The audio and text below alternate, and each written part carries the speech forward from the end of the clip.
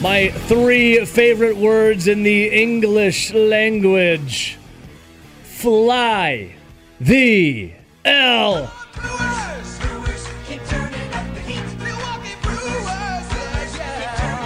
Brewers win. Cubs lose. Cubs lose. Cubs lose. Yes, sir. 3rd straight win for the Crew. And they beat the Cubbies 6-3. Freddie Peralta, dynamite on the mound. Fastball Freddie, who was Fastball Freddie last night, by the way. He got her done, striking out 10 6th innings, giving up just 1 run, a shot on 2 hits. And the bats came alive in the 6th inning for your Milwaukee Brewers. Rowdy, good morning. And not only did the Brewers win last night, but a little birdie, I think, reminded me this morning as I was driving in that I think you took a certain team on the Razor's Edge when you gambled on them. You know? Yeah, the Brewers did get a win last night, and we got a win on the Razor's Edge. Oh, because Rowdy rode the hot hand of your Milwaukee Brewers. Nice to see, man. Nice to see when the Cubbies lose. In fact, I'm just inspired right away about this.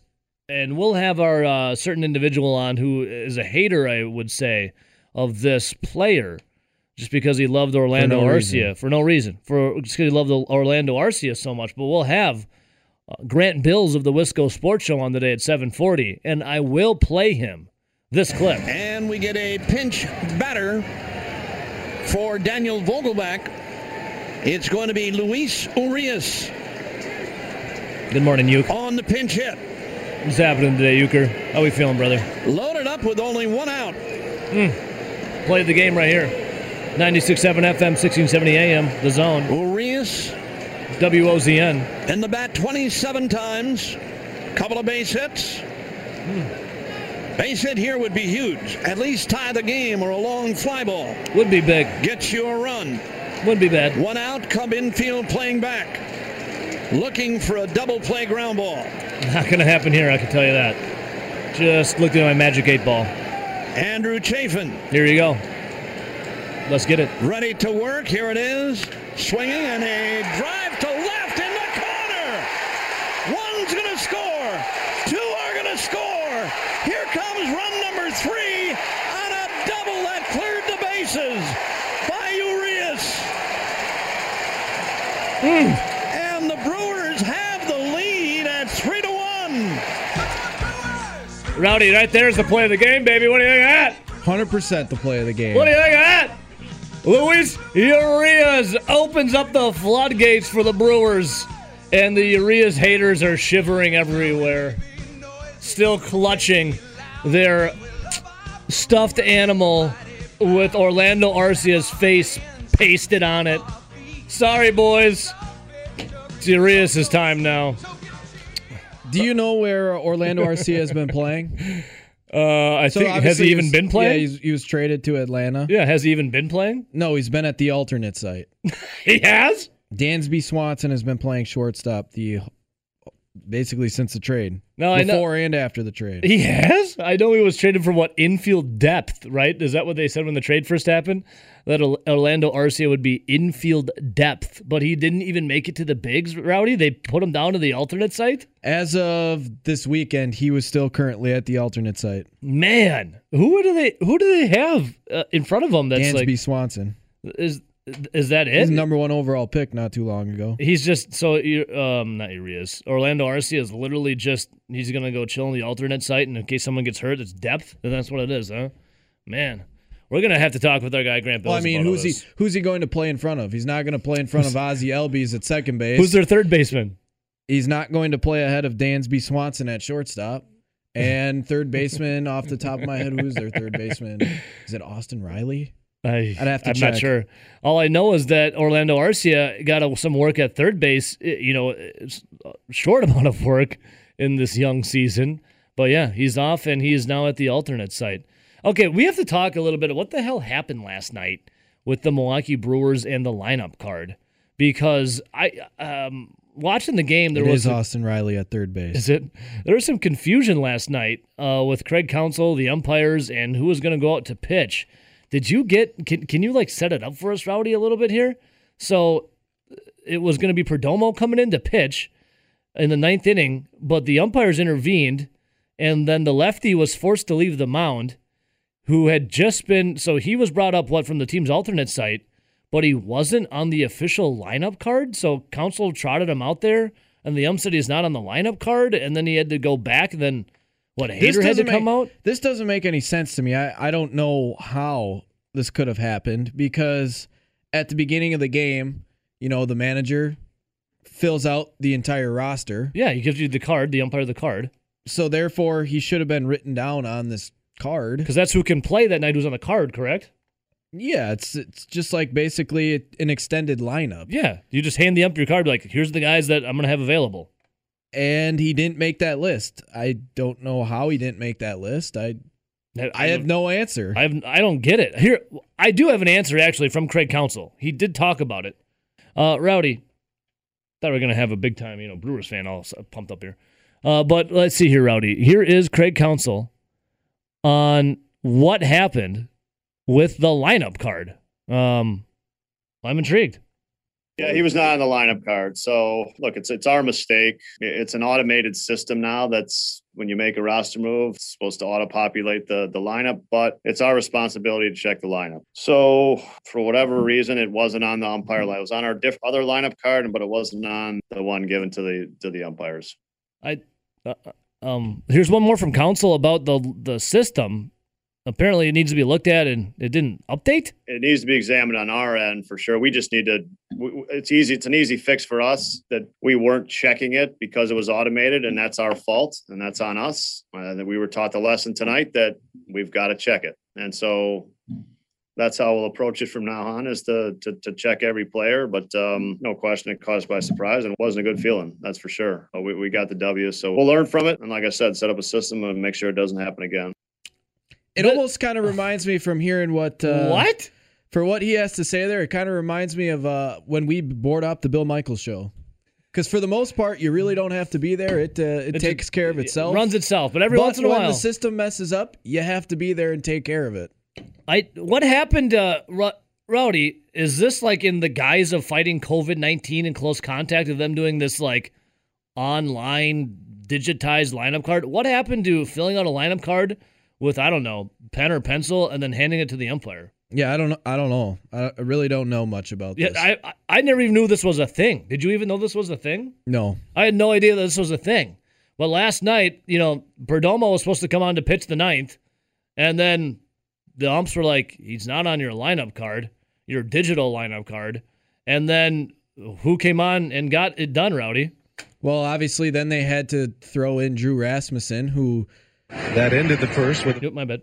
Who wasn't anticipating in pitching after throwing the night before, and obviously Perdomo's warming up. He's ready to go in. I mean, he's already on the mound, and now all of a sudden Rasmussen is forced into duty, and then ultimately you had to burn Hader. Yeah, as Craig Counsell said in those comments, yes, they got a W and they got to learn from this, but also. Better hope that these next two games against the Cubs, these next 2 days. You're just blowing them out of the water? Yeah, that you're just blowing them out of the water because you wanted to have Hader available for tomorrow. Obviously, that was the plan. Yeah. You didn't want to have to use Hader. You were up 6-1, and the reason why Devin Williams got in was because basically he needed some work. He'd only appeared twice so far in the first 9 games. Giving us some dingers. Or a dinger. They probably wanted to stagger the two. They didn't necessarily want to blow. You don't want to blow through both of your big guns in a 6-1 game when it's when you have it won later. Yeah. So now you ended up having to use both of them, and not only did you have to use both of them, but now you use Rasmussen 2 days in a row. You got Perdomo warmed up and basically about ready to go into a game. So that takes a little bit of a toll on a pitcher having to get up and get loose. All because of a digital lineup card. So instead of using 2 pitchers for the 8th and the 9th, you ended up using 4 and both of your big guns. All because of a digital error on a lineup card. And now I'd have to go one step further and say tonight Devin Williams would not be available since they are still being careful with him from his soreness and tightness in his shoulder. This is insane. So you'd have to imagine he's not available. And you would think if it really came to in a ninth inning, Josh Hader would be available, but they have been babying him quite a bit the big last time. couple of years. They totally have. And you'd have to figure that Rasmussen is 100% down. I don't understand what happened to just filling out a lineup card with a pencil and handing it to an umpire, and then B, apparently the digital lineup card was fine on the Brewers' end, but according to Craig Counsell, but didn't update on the umpire's end. I never knew this was a thing where they check their cell phone or something and it's on there. I want to know more about this. And the biggest thing is, they won, but this could affect them in the next couple games. Yeah. This mistake could affect them today or maybe tomorrow. Because think about today. Today you play a 6:40 again tonight? Yeah, 6:40. And then you right here in the zone. Yeah, then you turn around and have to play a day game after a night game at, I believe it's 12:40. Yeah, I have to go look at that really quick. But yeah, then you got to turn around. So this little digital snafu, yeah, 12:40. You're right, Rowdy. This digital snafu could potentially really F up the Brewers here against division rivals, the Chicago Cubs. I would love to know more. I'm trying to Google what it is with these digital lineup cards, but there's nothing about obviously it. You got to hope that the Brewers offense continues to score a lot of runs and that Woodruff and Burns these next two games pitch really well. Yeah. I can't imagine if Woodruff is at 74 pitches through 7 innings today with Hader already throwing last night and Devin Williams definitely not being available. Mm-hmm. You'd have to imagine they let him go. I think so. I would hope so. Yeah, we will see what happens. More will be revealed in tonight's game, as it always is. How about though? Let's look at the game that happened in a good light, but a lot of weirdness in the ninth inning when Perdomo walked on there, and then everyone's like, "Well, our digital lineup card doesn't have him on here. He can't pitch." How about Freddie Peralta, dude? 6 innings, he gave up 2 hits, just that one solo shot for the run, struck out 10. Freddie Peralta, I thought because we were DMing each other back and forth. I thought was it the 4th inning or was the 5th inning when we were like, I thought Freddie Peralta looked gassed. Then he came back out there. It must have been the 4th inning. I thought he looked gassed.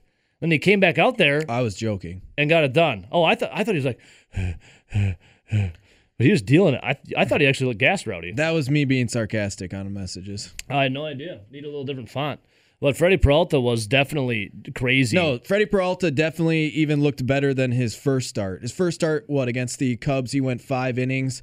Had some walks, but ended up giving up no runs. Yeah, he gave up a run this time, but... It was a solo shot? Yeah, it was a solo shot to Chris Bryant, but this time his stuff looked even better. Yeah, he had better control. 93 pitches, 59 strikes. Freddie Peralta's ERA, .69. Yeah, basically had just one mistake yesterday, and that was a fastball he left up, and Chris Bryant took advantage of that. Everything else, Freddie Peralta looked really good. Yeah, he was dynamite, dude. The Brewers and that starting rotation is monstrous. Really good. We'll talk about that coming up. Fly the freaking hell. Cubs lose. Cubs lose. Cubs lose. Love it. All right, I'm looking here at Brewers starting pitchers, and they are absolutely phenomenal. What if I were to tell you, though, that the 2 aces combined for 0 wins? What would you tell me, Rowdy? The 2 aces have combined for 0 wins. Say that it's early in the season, but also they've pitched extremely well, and that's let me go back. Tough to see. Freddie Peralta, 2-0 on the season with an ERA of .69. Nice.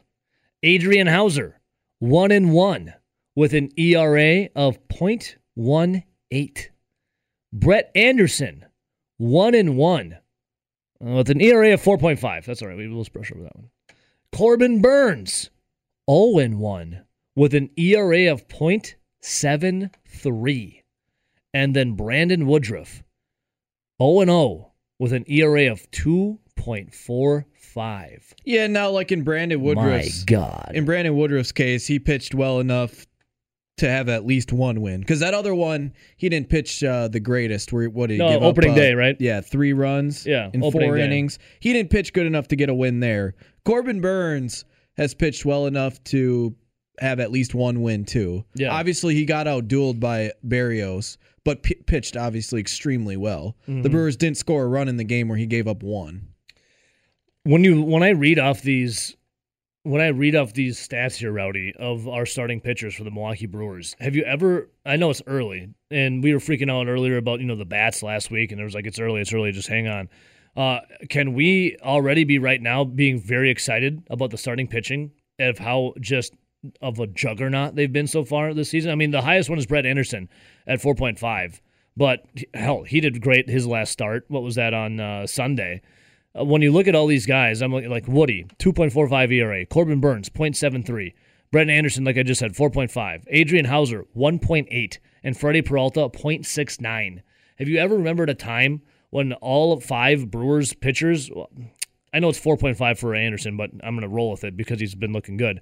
Do you ever remember a time when the Brewers were solid 1 through 5? And follow-up question, are the Brewers truly solid 1 through 5, or is it too early to get the correct numbers on these guys? Way too early. It's a good thing, though. Way too early. It's a good thing, though, correct? Now this might be a little bit different if it was the 2020 season, where you're already like an eighth of the way through it. Yeah, no doubt about it. Freddie Peralta already has 24 strikeouts. Hauser 7, but you don't expect that from him. 5 from Anderson, same. Burns has 20, and Brandon Woodruff has 13. Freddie Peralta has been straight freaking fire. Corbin Burns, fire. Brandon Woodruff, fire. Well, I mean, you said it. I mean, you listed off some of the ERAs. Well, you listed off the ERAs for every starter. Every starter has an ERA sub 3 except for Brett Anderson. Yeah. And Anderson is supposedly the 5th guy in the rotation. Yeah, exactly. I'm looking at this rotation, and I'm like, damn, this is ballin'. I don't ever remember a time when the Brewers, again, it's early, I get it, but I'm going to overreact because I'm excited about it. I don't remember a time when the Brewers had this caliber of 2011. What'd you say, 3 of them? So Woodruff, Burns, then throw Peralta up there. Where do you put Hauser? Anderson's last, right? And then Hauser's... How they've looked so far? Yeah. I would say Burns and Peralta. Then Burns, Woodruff. Peralta, then Woody. And then I would go with Hauser. This has just been absolutely electric for the Milwaukee Brewers. On the mound, just crushing it. Okay, so in 2011, which was the year that came on the top of my head for better rotations that I've seen from the Milwaukee Brewers, they had all 5 guys won at least 11 games. Damn. And every single starter's ERA was in the 3s, except for Chris Narveson, who was the 5th guy. Narvatron. He was just under 4.5. Chris Narveson. I forgot about Chris Narveson. Also, you'd have to go back and look to see what the rotation looked like in 2018, because they got a lot of good performances from guys like Jhoulys Chacin, Wade Miley. Obviously, you still had Woodruff. You still had... was Nelson hurt then? No, I think he was out that year. He's out that year? The Brewers have got a special thing cooking right now with that starting pitching rotation. And then the bullpen, there's the A bullpen, right, Rowdy? And then there's the B bullpen. How big's the drop-off from the A bullpen to the B bullpen, in your humble opinion, if they're able to get the lineup card right to get the bullpen pitchers out there? Because that A bullpen, I mean, you look at it, Devin Williams, Rookie of the Year, and then Josh Hader. My God. How big is that drop-off from the B bullpen? Yeah. Because Yardley just been sent down the alternate side, right? But yeah, like, let's not forget what's happened to the quote B side of the bullpen. You had a guy in Eric Yardley that was phenomenal last season for the Brewers in that 60-game season. He's been the worst pitcher that has come out of the bullpen this year. And then you look at the fact that guys like Justin Topa, who are going to be B guys, are now injured. Yeah. So, I mean, they do have some guys on the IL. They do have some guys that have so far underperformed. But for the most part, I mean, you can't be too upset with the bullpen. I mean, look at the pitching staff just in general. Yeah. Definitely the huge strength of the Milwaukee Brewers is all those arms. And the bats, okay, on the offensive side of things, are the bats coming alive? I know they had, let's see, 8 hits last night, but it was really only that 6th inning. But you'll take it, right? Is it really only that 6th inning when they blew it wide open? Does that count as coming alive? of putting up 6 in the 6th? Hey, if the average Major League Baseball team scores about 4.5 runs a game, they scored 6. Who cares if it was in one inning? Yeah, that's a good point. I saw a lot of people like bitching and moaning a little bit. Like, obviously, you'd like to score multiple innings, but if you're going to get 6 runs, who cares if it's 1 run for the first 6 innings or 6 in the 6th? Yeah, that's a good point. I saw people complaining online yesterday. Well, everyone's always complaining online. That's like the new norm. If you're not bitching about politics, you're bitching about more politics. And if you're not bitching about that, maybe you're bitching about the Brewers only getting 6 runs in 1 inning. And there were multiple innings later in that game where the Brewers had threats and they couldn't score them. Yeah, the Brewers left, 7 runners on base here. But yeah, in that 6th inning, it was the bases loaded, and then you had Luis Urias get up there. And we'll have the play of the game again in about an hour. Because at 7:40, we're going to talk to our guy Grant Bills of the Wisco Sports Show. I think he's still... It was a tough scene for him last night. I hope he gets a lot of rest. Yeah, I think... Well, I don't know if he's getting a lot of rest. I think he was crying himself to sleep again last night, hugging his stuffed animal that had Orlando Arcia's face taped on it. He misses him dearly. Why? I'm not sure, because Luis Urias came in and kicked it off for the Milwaukee Brewers in the 6th inning. It was electric. And that's the reason why. Then Jackie Bradley Jr., the RBI triple, and then Keston Hiura continuing to look a little better. So looking here, Rowdy, Omar Narvaez, 440 is his average. Next highest would be Avi Cial. I already screwed it up. Avi Garcia, 242. And then, no, I'm sorry, I take that back. Travis Shaw, 276. Then Garcia, 242. And then it kind of drops off there. I think we need to talk a little bit more about Narvaez later in the show, too. I'm down, dude. And the beanball that he took. Yeah. Let's just kind of set the table really quick. Did you think that was retaliation, Rowdy? I thought it kind of was. I mean, go back and watch the play. Well, Wilson Contreras really didn't even set up to receive the baseball. He gave up on the pitch right as it was released. All right, 608-321-1670, Twitter. That's at Zone Madison. All right, Rowdy, hit me with it, with the Contreras and wanting retaliation, because he was hit, 2 games in a row, and the last time he was hit by a Brewers pitcher, it was, who hit him? I forget who hit him, but it was the 9th inning. It was Boxberger. Oh, yeah, Boxberger. Wasn't it the 9th inning, and the Brewers were winning by 4? I'm like, dude, no one's trying to hit you. Just go walk to your base, yada, yada, yada. Well, that was when they had to bring in Boxberger to make sure, to put out the fire. And it was relatively a close game where if, you give up a big hit or a home run, this is a real ball game. Mm-hmm. He's not trying to hit you, trying to get this game over with. So what happened, set the steam for us last night, Rowdy, with what you think and probably could be retaliation. Well, I mean, the Brewers, obviously, they busted out in the 6th inning and took a 6-1 run, or 6-1 lead, and Chafin was on the mound. And if you saw, the 2-0 pitch was somewhat up and in against Omar Narvaez. Then all of a sudden, a 3-0 pitch. Okay, let's set the scene. I'm going to try and find the video. Let's set the scene. It's 2-0, and you've already now, I believe it was at the time, was it 5 or 6 runs? So you've already kind of gave that game away late. But the 3rd pitch goes a little bit up and in, and now it's 3-0. But you need to get the outs, right? You just kind of got to get out of that inning and hope that you can find some relief to at least keep it at 6. Yeah. Mm-hmm. Where do you think that 4th pitch is going to go? Probably right down the middle. You'd think. Because it's either going to be looked at for the most part, or he's going to lay one in there. Yeah, and he's going to attempt to swing, and you know what's going to happen. It's most likely going to be right down the middle. Yes. Nope, it goes up and in again and hits him. 2 straight pitches up and in, and then the second one gets him. And if you watch Contreras, when they set up, he hardly even sets his glove up. And then right when Chafin releases the pitch, he doesn't even attempt to go catch it or anything like that. It almost was like he knew what was going to happen. And it was a little retaliation, I think, for hitting him twice. So earlier in the game, it was, what was it, Garcia? Did he get hit too with the up and in fastball? I don't think that was anything, because was that Garcia that got hit? Someone else got hit. Yeah, Avisail Garcia took one off the elbow. The elbow with no pad on. Yeah, that's what it was. And there was a hit there. And I'm reading here, after a bunch of chatter about how many times that the Brewers have plunked Contreras, the Cubs pitchers, first they plunk, they plunk Garcia and Narvaez, but neither of the batters that got plunked pointed at the pitcher or the opposing dugout, and neither of them charged the mound. Wasn't it Wilson? Wasn't it Contreras that was quasi charging the mound and had like the hold me back guy a little bit? Yeah, he got all fired up and upset. But the biggest thing is when they asked him about it, his comment wasn't even about the elbow. His comment was about the pitch that hit him the game before, where he said, well, I was just defending myself because I could have got hurt by getting hit in the head. Yeah, that was the time before.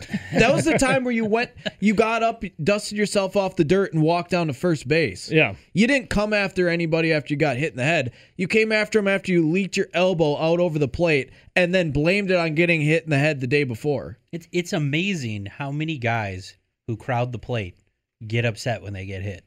It's like, well, you're kind of standing in the danger zone there. You kind of know what's way going to there, happen. bud. Like, I'm going to dust you off the plate a little bit here.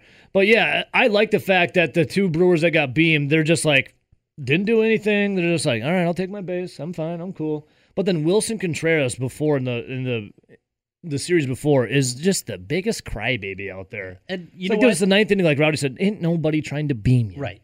I understand getting upset And over no one- getting hit in the head. And no one was trying to hit you in the head either. Yeah. Like, that's one that clearly got away. And we talk about unwritten rules of baseball. I don't think there's most of the time when it becomes a retaliation thing, they're clearly trying to hit you like in the back Yeah. or the shoulder or the butt.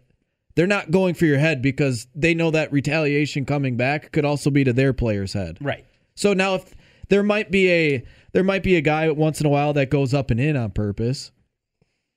But no one is actively throwing for your head. No, they're not headhunting.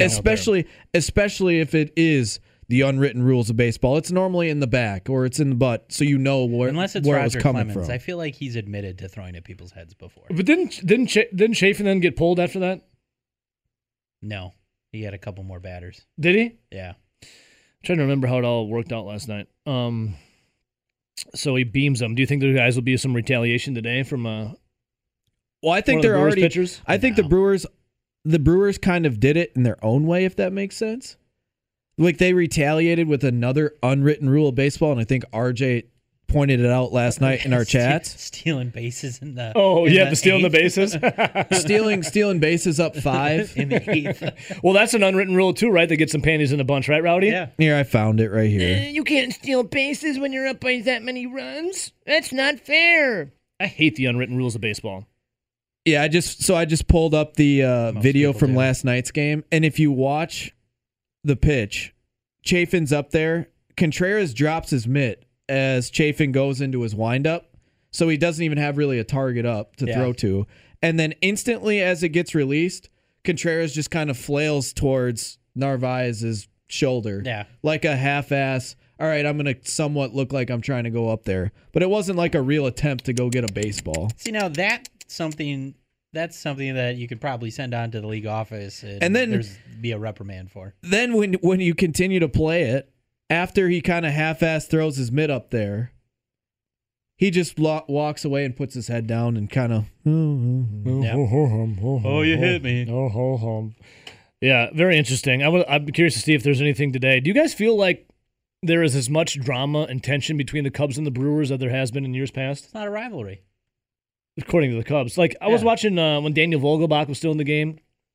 I forget who was on base by him, but they were just chatting it up, laughing, hucking it up, and like nudging each other and stuff. I'm like, it doesn't feel like a rivalry right now. It just doesn't feel like there's a lot of gusto in it. But I guess it's still early. Baseball's lost a lot of its rivalries because, I mean, guys move to interdivision teams. What do you think, Rowdy? I don't know exactly the player that you're specifically talking about, but if you're talking about Vogelbach and insert another Cubs player, there has been a lot of turnover on both rosters since the 2018 season where it was really turning up. Yeah. Our guy J.A. Krebs says Brewers have taken 3 of 4. I think that's their retaliation. Hell yeah. Hell yeah. Let the play do the speaking. Hell yeah. All right, we'll come right It would back. be pretty funny though if the game gets out of hand in one way or the other, and Contreras takes one in the backside. That'd be hilarious. If anyone gets beamed today, I hope it's Contreras. Kevin James. All right, let's go back to Bountygate. 2011. I mean, Brett Favre's involved in that too, remember? I mean, he's going against the Saints. He's getting his ass just pummeled. See, I was told that the movie's not about Bountygate. Oh, everywhere I were, it's about the Bountygate in 2011. What were you seeing about it? We had a message in here saying that it was just about Sean Payton coaching kids. Huh. Interesting. I don't know. Well, whatever it is, Sean Payton will be playing... I'm sorry, Kevin James will be playing Sean Payton, not the other way around. Kevin James will be playing Sean Payton. Rowdy, does this even work? You said what, the Joker from The Dark Knight? Aaron Eckhart should be playing Sean Payton? That's who came to my mind right away. I could see like Daniel Craig, if he put on a couple LBs, like Daniel Craig, James Bond, or the former James Bond, he kind of looks like Sean Payton. I think that'd be a good one. But Kevin James to play Sean Payton in a biopic is okay. So interesting. here is the movie. Kevin James is playing Sean Payton. It's about when Payton was suspended after Bountygate,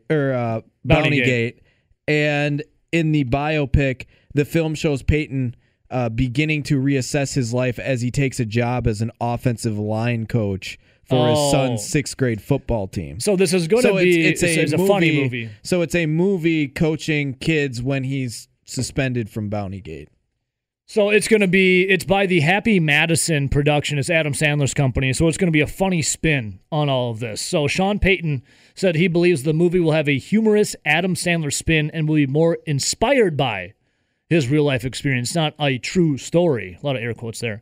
Than an exact retelling. It's going to be focused on his experience coaching the youth team, as Rowdy said, in 2012 after Bountygate. So there you go. Payton said the idea was generated after his daughter Megan reported a story for the NFL Network looking back in the season with the kids from the Liberty Christian Warriors team. Megan's boyfriend, Megan is the daughter of Sean Payton, is Sandler's brother-in-law as well. Megan's boyfriend, Christopher Titone, is Sandler's brother-in-law as well as a known actor who works with Happy Madison. Well, there you go. It's not what you know, it's who you know. So James, a lifelong friend and collaborator, obviously, of Adam Sandler, starring in such hits as The King of Queens, which is one of the greatest TV shows ever. That's like awesome sitcom TV. Or like one of the many grown-ups. Yeah, I only saw the first one. Paul Blart Mall Cop. I now pronounce you Chuck and Larry. Hilarious movie. And then they say list grown-ups as well. Can you envision Kevin James playing Sean Payton? I would love to see Brett Favre make a cameo in that movie, but like it's played by someone else. Adam Sandler should play Brett Favre cameo. I can't see that at all. And Nick Swardson should play Roger Goodell because Nick Swardson's like a big just. I can see that more than I can see. What about Rob Schneider? Who would he play? Because he's always with the Happy Madison guys. Rob Schneider is. He could play. No, I was going to say Matt LaFleur, but that's 2012. Rob Schneider is a carrot. If you're going through that whole crew, who's David Spade gonna play? David Spade. Oh my God, David Spade. We got to get these all right. Chris Rock. Who else is in that crew? Kevin James, David Spade, Chris Rock. Who's the guy in Happy Gilmore when he's like, you got to pay the money? It's a carousel. It goes up and down, out with the good, or out with the bad, in with the good. We got to get the list of these Happy Madison guys and start getting specific roles. Rowdy, if anyone was ever going to play you in a movie, who would it be? Have you ever thought about this? For me, no. For me, it'd be Macaulay Culkin. I think Macaulay Culkin would play me as a role because I kind of look like Macaulay Culkin. We looked very similar growing up in the 90s. Then Macaulay Culkin went with the, looked like in some pictures, the harder drug route and kind of got a little weird looking, where I just got more handsome like a fine wine. Better with age. So Macaulay Culkin could play me in a biopic. Rowdy? What about Rudy? Sean Astin. What about Rudy? Never thought about it because there won't be a movie made. Don't say that. You don't know that. You could have a biopic made about you. Movie. The Rise of Rowdy. I could see it now, dude. You start gambling every day at 650 and 850 on the Razor's Edge, and then you become just like the next I'd prefer to prolific gambler. prefer to stay out of Hollyweird. No, I mean, it's not going to be Hollyweird. Adam Sandler's out of it. Like, he went and moved his production, started his own production company. That's where you get Happy Madison from. You could be like, it would be the rise, like the meteoric rise of the next prolific gambler from Madison, Wisconsin. Well, I mean, to if I Vegas. had to probably pick one person, probably the closest one I could think of would probably be like Brad Pitt and Troy. I can see it, Rowdy. I can see Brad Pitt and Troy playing you as you gamble and gamble and gamble and win and win and win. By the way, remind the folks what happened last night in the Racers' Edge. We got a W. Yeah, we got a win. There it is. Oh, Bernsey has a suggestion. Oh, I already know who it's going to be Elijah Wood. No, it's not Elijah Wood. Well, he said Jimmy. I don't even know who this guy is. Jimmy Tatro? Who is this guy? Oh, he was in. Oh, I remember this guy from something. I can see it. What about Sean S? What about Rudy? You don't think Rudy could play you? Okay, if it's not going to be Brad Pitt and Troy, it's probably the next closest got to be like Gerard Butler in 300, right? This is Rowdy. Kick someone in the pit of despair, in the den of inequity. It's probably the closest two guys I could find. Yeah, you can be Brad Pitt or Gerard Butler play you, and Macaulay Culkin can play me. All right, we'll come right back. We'll talk some Brewers. I want to talk some NFL drafts and Packers as well. We'll be right back. Stick Mitch around. and Madison messaged in David Spade could play Mason Crosby. I can see it. I can see. Oh, John Heater could play J.K. Scott. Well, what was J.K. Scott doing in 2012? Nursing on his mommy's boobie or something? He looks like he's like 6. John Heater could play J.K. Scott. Tall, lanky, kind of dorky Yeah, but looking. how old was J.K. Scott in 2012? Doesn't matter. It's irrelevant. Yeah, it doesn't matter. Bernsey says, nope, it's Elijah Wood now. We go to Elijah Wood. There you go. Macaulay Culkin solidified for me to play my biopic. My wife says I look more like Rory Culkin, which would be his younger brother. I don't know if it's good to be looking like a Culkin. And Rowdy's going with Brad Pitt in Troy or Gerard Butler in 300. I've been dipping into Charlie Steel Reserve. No. You got those beer goggles on? No, we'll go with it. The only person I've ever been told that I actually looked like by other people were some of our girlfriends in college that said I looked like a Nick Jonas. I could see it. I was also younger and in better shape then, too. I could see a Nick Jonas. Well, you got it. You guys, I don't do the poofy hair, though. You guys with the dark hair. I mean, I have blonde hair. I'm straight up Norwegian, so I am very pale and have very blonde hair. There's more actors I feel like that got the brown hair than they got the blonde hair, and I guess like Macaulay Culkin, his brother Rory Culkin, or if you've seen the movie Powder, whoever played the albino guy, that could be me as well for my biopic. You got the draft coming up here. How many days away did you say it was? 16. We're nearing draft time as the NFL, the Shield, rules with an iron fist. And you had brought up this last week, and I just remembered it. And you had asked the question, which organization would you rather be in right now? The Packers, who have the drama between Aaron Rodgers, the front office, and the backup quarterback Jordan Love, or the Eagles in the upcoming draft? Because what did the Eagles say that they're potentially going to do? Well, obviously the Eagles, they drafted Carson Wentz years ago. He had some pretty good years for him and then followed on tough times the last couple years. And they drafted Jalen Hurts last year, second-round pick out of Oklahoma. Jalen Hurts, pretty good quarterback, right? And they benched Carson Wentz, went with Jalen Hurts, and he played pretty well the last few games of the season. Now, all of a sudden, there are rumors coming out of Philadelphia and that front office that Philadelphia could potentially move up in the draft to select another quarterback. Which wasn't there already reports? And they just earlier? traded Carson Wentz away, which looked like they were going to be giving Jalen Hurts the nod, correct? Yeah, because, well, didn't they bench Carson Wentz like midway through a game, and then Hurts came out, and they're like, all right, well, it's the Hurts era now. And then I think he won that game. I think he brought him from behind, if I remember, and won the game. And then no longer was it Carson Wentz's spot. And then Carson Wentz, I think their GM said he's our quarterback of the future, and then a day later they traded him to the Indianapolis Colts, right? Yeah, they traded him to the Colts, but then if you also remember this, it was, it looked like it was Jalen Hurts' team moving forward. Yeah. But remember when Doug Peterson decided to take him out? And put in Sudfeld? Yes, Nick, right? Nick Sudfeld. It's either Nick or Nate. Obviously, it's one of the irrelevant. others. Sudfeld. Yeah, what a bizarre situation in Philly. So put yourself in the mind of a Phillies fan. You have Jalen Hurts, who after trading back from number 6 to number 12 in the 2021 draft, they now have, with the first round drawing near, there's reports coming out that the Philly is might move back up now to get a quarterback prospect. In what universe does this make any sense? Let's see here. If Trey Lance slides, if Justin Fields slides, the Eagles might have a high grade on them. They could make that move and trade up to get him. And then what happens? They say they want to either get insurance for Jalen Hurts or competition for Jalen Hurts. Man, what a just roller coaster of emotion for Jalen Hurts. You finally get in, right? You think you're the guy, and then towards the end of the season, they're looking to lose on purpose because they want obviously a better draft pick. So they bench you, and now all of a sudden they're talking about drafting a quarterback to come in and either push you for the job or maybe potentially take your job.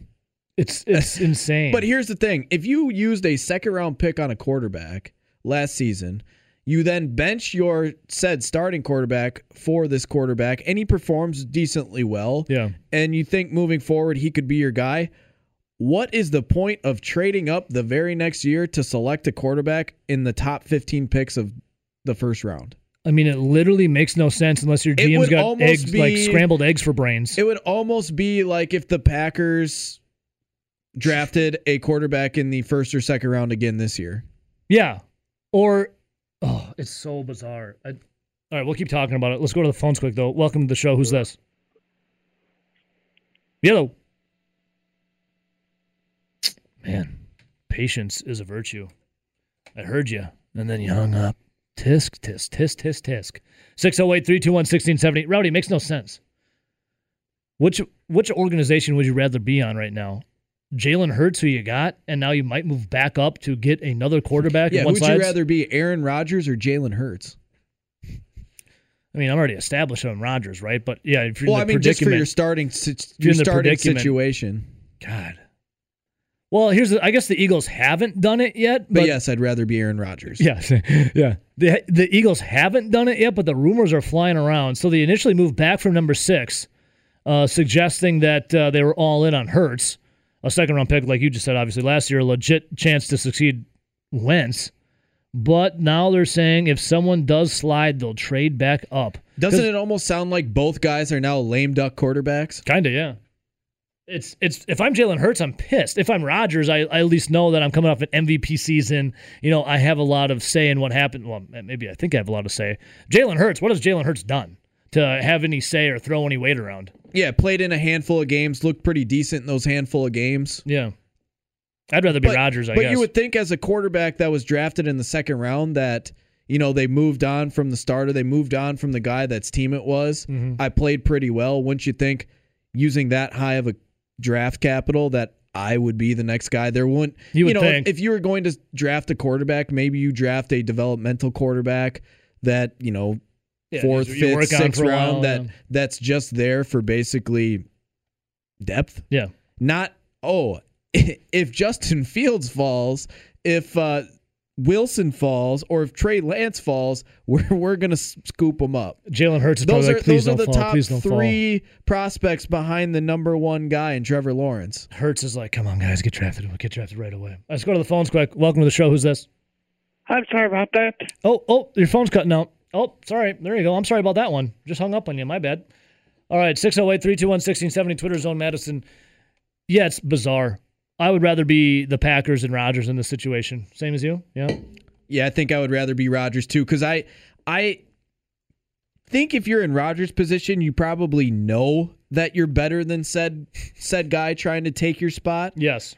If you're Jalen Hurts, we all know that Jalen Hurts isn't necessarily Aaron Rodgers-esque when it comes to being a thrower of the football, right? Correct. Like Jalen Hurts, it's not like he's a terrible thrower, but it's not like he is an Aaron Rodgers. It's not like he's a Peyton Manning, a Drew Brees. He's not at that level. Yeah. Plus, with such a small sample size of games that you got to start, it almost feels like they were like, well, thanks for filling in last year. Now we're going to go get a quarterback. Where Rodgers, Well, if you think about it, you know he's a Hall of Famer. You know he's a MVP. You know that's he's definitely a everything. Hall of Famer right there. Not Julian Edelman, but Aaron Rodgers. Well, if you think about it, Rowdy, Jalen Hurts was given the job. They benched Carson Wentz. Then after the season, the Eagles proclaimed that Carson Wentz was their quarterback of the future, basically telling Jalen Hurts to go back to your number 2 role. You sit down. Well, then a day later, after they said that Carson Wentz was the quarterback of their future, they trade him, and then they trade back in the draft. And now so Jalen Hurts got to be excited about it. And now the reports are out there they'll trade back up in the draft if the quarterback falls. Therefore, Jalen Hurts is on a roller coaster of emotion. You know who is a really good comparison to Julian Edelman on their careers? Jeff Jenkins. Pretty good player. And you thought he was really, really good at the time, but when you take a step back, you're like, man, the guy only made it to one All-Star team. Yeah, crazy. Jeff Jenkins. Nice pull right there. Nice player. Nice pull. Not a Hall of Famer Yeah, by any means. Think about this during break, or maybe you don't have to think about it at all. Our guy, Vega Mangiani, says, would you say a first-round pick is a bust if they never become an all-pro? Can't wait for the draft. 16 days away. April 29th, Thursday, obviously.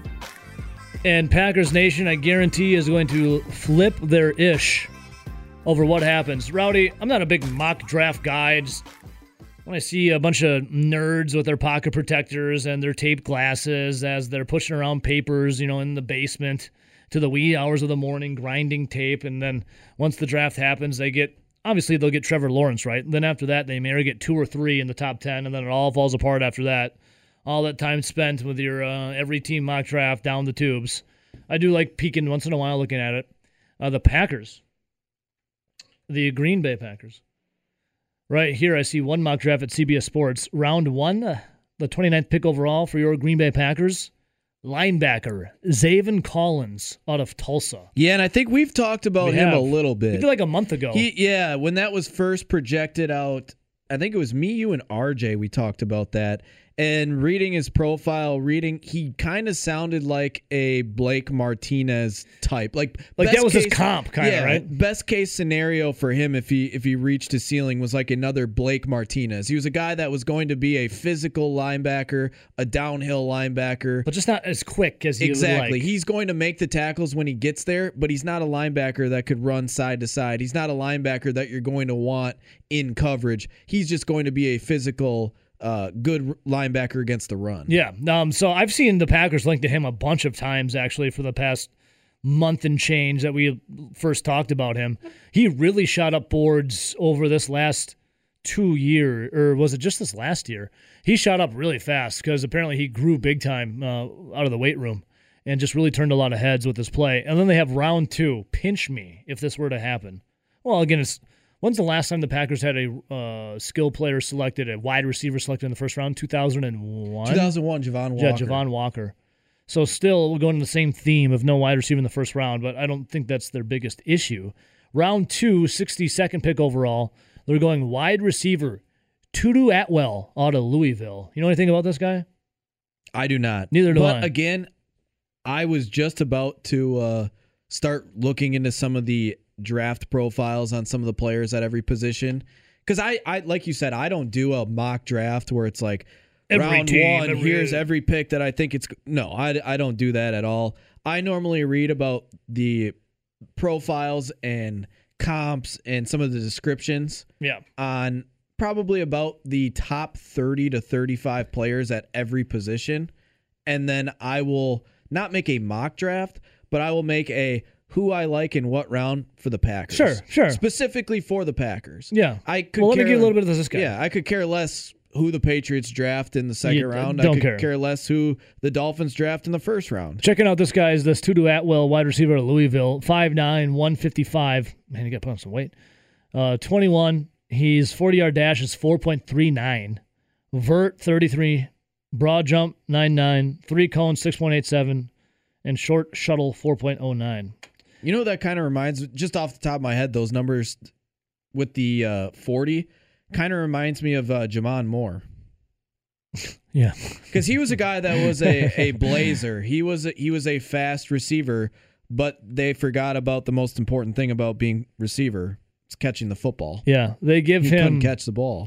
Well, they say one of his biggest knocks is how light he is. They say here are wide receivers 160 pounds or lighter who have caught a pass since 2000. J.J. Nelson, JoJo Natson, Brandon Banks, Dexter McCluster, James Jett, Jalen Saunders, Craig Yeast. But that is, I will say that, under a 4.4, that's pretty fast. I mean, Jamon Moore was a 4.48. Yeah, he's 4.39, blazing. So there's God, I couldn't imagine that the Packers actually drafted a wide receiver. Pigs would fly. Hell would freeze over. I still won't believe it until I see it. Same. Right? Like, it's been 2 years in a row they haven't even drafted a wide receiver. Because, I mean, people get caught up in no drafting wide receiver last year. They didn't do it the year before either. Yeah, but last year I felt like we watched the Green Bay Packers in 2019, and you're like, man, outside of Devontae Adams, yeah, who do they got? MVS took a step this year. He was not where he was in 2020 and 2019. St. Brown was struggling on even just getting on the field in 2019. Mm-hmm. I mean, Tunyon did not break out like he did in 2020. They're still in 2019. They're still calling him Tanyan in 2019 instead of Tunyon. It was basically like, here's Devontae Adams, and here is Aaron Jones, who broke out. Hey, here's two guys and some other jokers. Yeah. So it made sense why everyone was screaming for a receiver, right? Mm-hmm. Well, now you've seen the Tunyons of the world break out a little bit. You've seen MVS and St. Brown get a little bit better, where it's like you can at least have them on the field. And then, so you might not necessarily need to go get a wide receiver. You've seen that Allen Lazard came out of nowhere in 2019. Yeah. You've seen that he can be a steady receiver. Yeah. I mean, you've seen some, you know that you have Devin Funchess now coming back, who, if healthy, and on a cheaper deal, and he can at least be he's not going to be great, but he can be a steady receiver. Reliable, hopefully. And yeah, you have all that. So it makes sense why receiver might not be the top priority, but I think after that 2019 season, you could easily say, go get some stud wide receiver. Totally. All right, let's go to the phones quick. Got them blown up. Welcome to the show. Who's this? I got Vagabond John. How's it going, guys? Vagabond Johnny. What is up, brother? Just hanging out. I got my Tunyon jersey hanging behind me. I'm in my work office. Excited for draft. I will say I am a pencil pusher, pushing my glasses up my nose around the time. Yes, I'm going to do a 7-round mock for every NFL team. I don't do a lot of mock drafts, but I look at a lot of players, and I look at a lot of draft trends. Oh, there's nothing wrong with that, brother. I'm talking about the guy that puts pen to paper every single team, every single round, and just like breaks it down. I'm like, I do not have the time to just do that, dude. Listen, as a guy who has worked security at a grocery store, there are people out there that have time. Security at a grocery store. You probably got some good stories, Johnny. Oh, yeah. There's some good stuff out there. But, yeah, I sent in that question about the first-round picks becoming an all-pro or not. Just wanted to clarify it's any time in their career. And I think if you're drafting truly based on best player available, I think your goal really should be to draft an all-pro. If you're drafting based on fit, then you're probably going to end up worse. I'm trying to think. What inspired that question? Was it the Julian Edelman talk? Was it the Jalen Hurts? No. It is Packer fans who are asking the Packers to draft either a cornerback, if you want to draft the fifth best cornerback in the draft, or a wide receiver at their pick this year. So I found some data. You ready for this? I'm ready. Yes, I'm ready for your data. If you're drafting in the first round and you're trying to make sure your team has longevity, you should really only be drafting offensive linemen, linebackers, or safeties, and here's why. Since in the last 25 years, linebackers have an all-pro rate if they're drafted in the first round of 26%. So you got a 26% chance. I know we all love gambling on this show. Hell yeah. You got a 6% chance of landing your pick if you draft a linebacker, and that's any position that's that's edge, that's all that. Wide receiver, 15% chance. that you land an All-Pro. Cornerback, 15% chance. And then the offensive line and safety, you got a 25% chance. So there's a really big gap, and it shows that way too often do we see wide receivers and cornerbacks drafted in the first round that just don't pan out. If the Packer fans really want to see, the Packers get a N'Keal Harry on their team, I'm sure they're going to be really excited, right? I mean, there's just so many examples. But last point I wanted to make, if you're looking for wide receivers and you're a Big Ten fan, around the 4th through 6th round, you're going to have Amader Bebe from Illinois, Smith Marset from Iowa, and Nico Collins from Michigan, all three of which have tested hugely, and all three of which had trash quarterbacks throwing them in high school. In college. Those are the guys you want to look out for. Look for those receivers that put up good numbers, even though they got, a walk-on throwing them the football. You got it. Hey, Vagabond Johnny, always a pleasure, brother. It's been too long. Don't be a stranger. Well, we'll do. We'll see you guys. See you, homie. So Vagabond Johnny. And to answer his question for a first-round bust, I mean, what I would expect out of a first-round pick is just being a steady player. What he said, if they're not an all-pro, is it a bust? I don't think it's a bust if they're not an all-pro. Well, I went and looked it up because a lot of people are clamoring for Julian Edelman to be in the Hall of Fame. He never was an all-pro. He was a second-team all-MAC, besides being a Super Bowl champion. No, and Super Bowl MVP.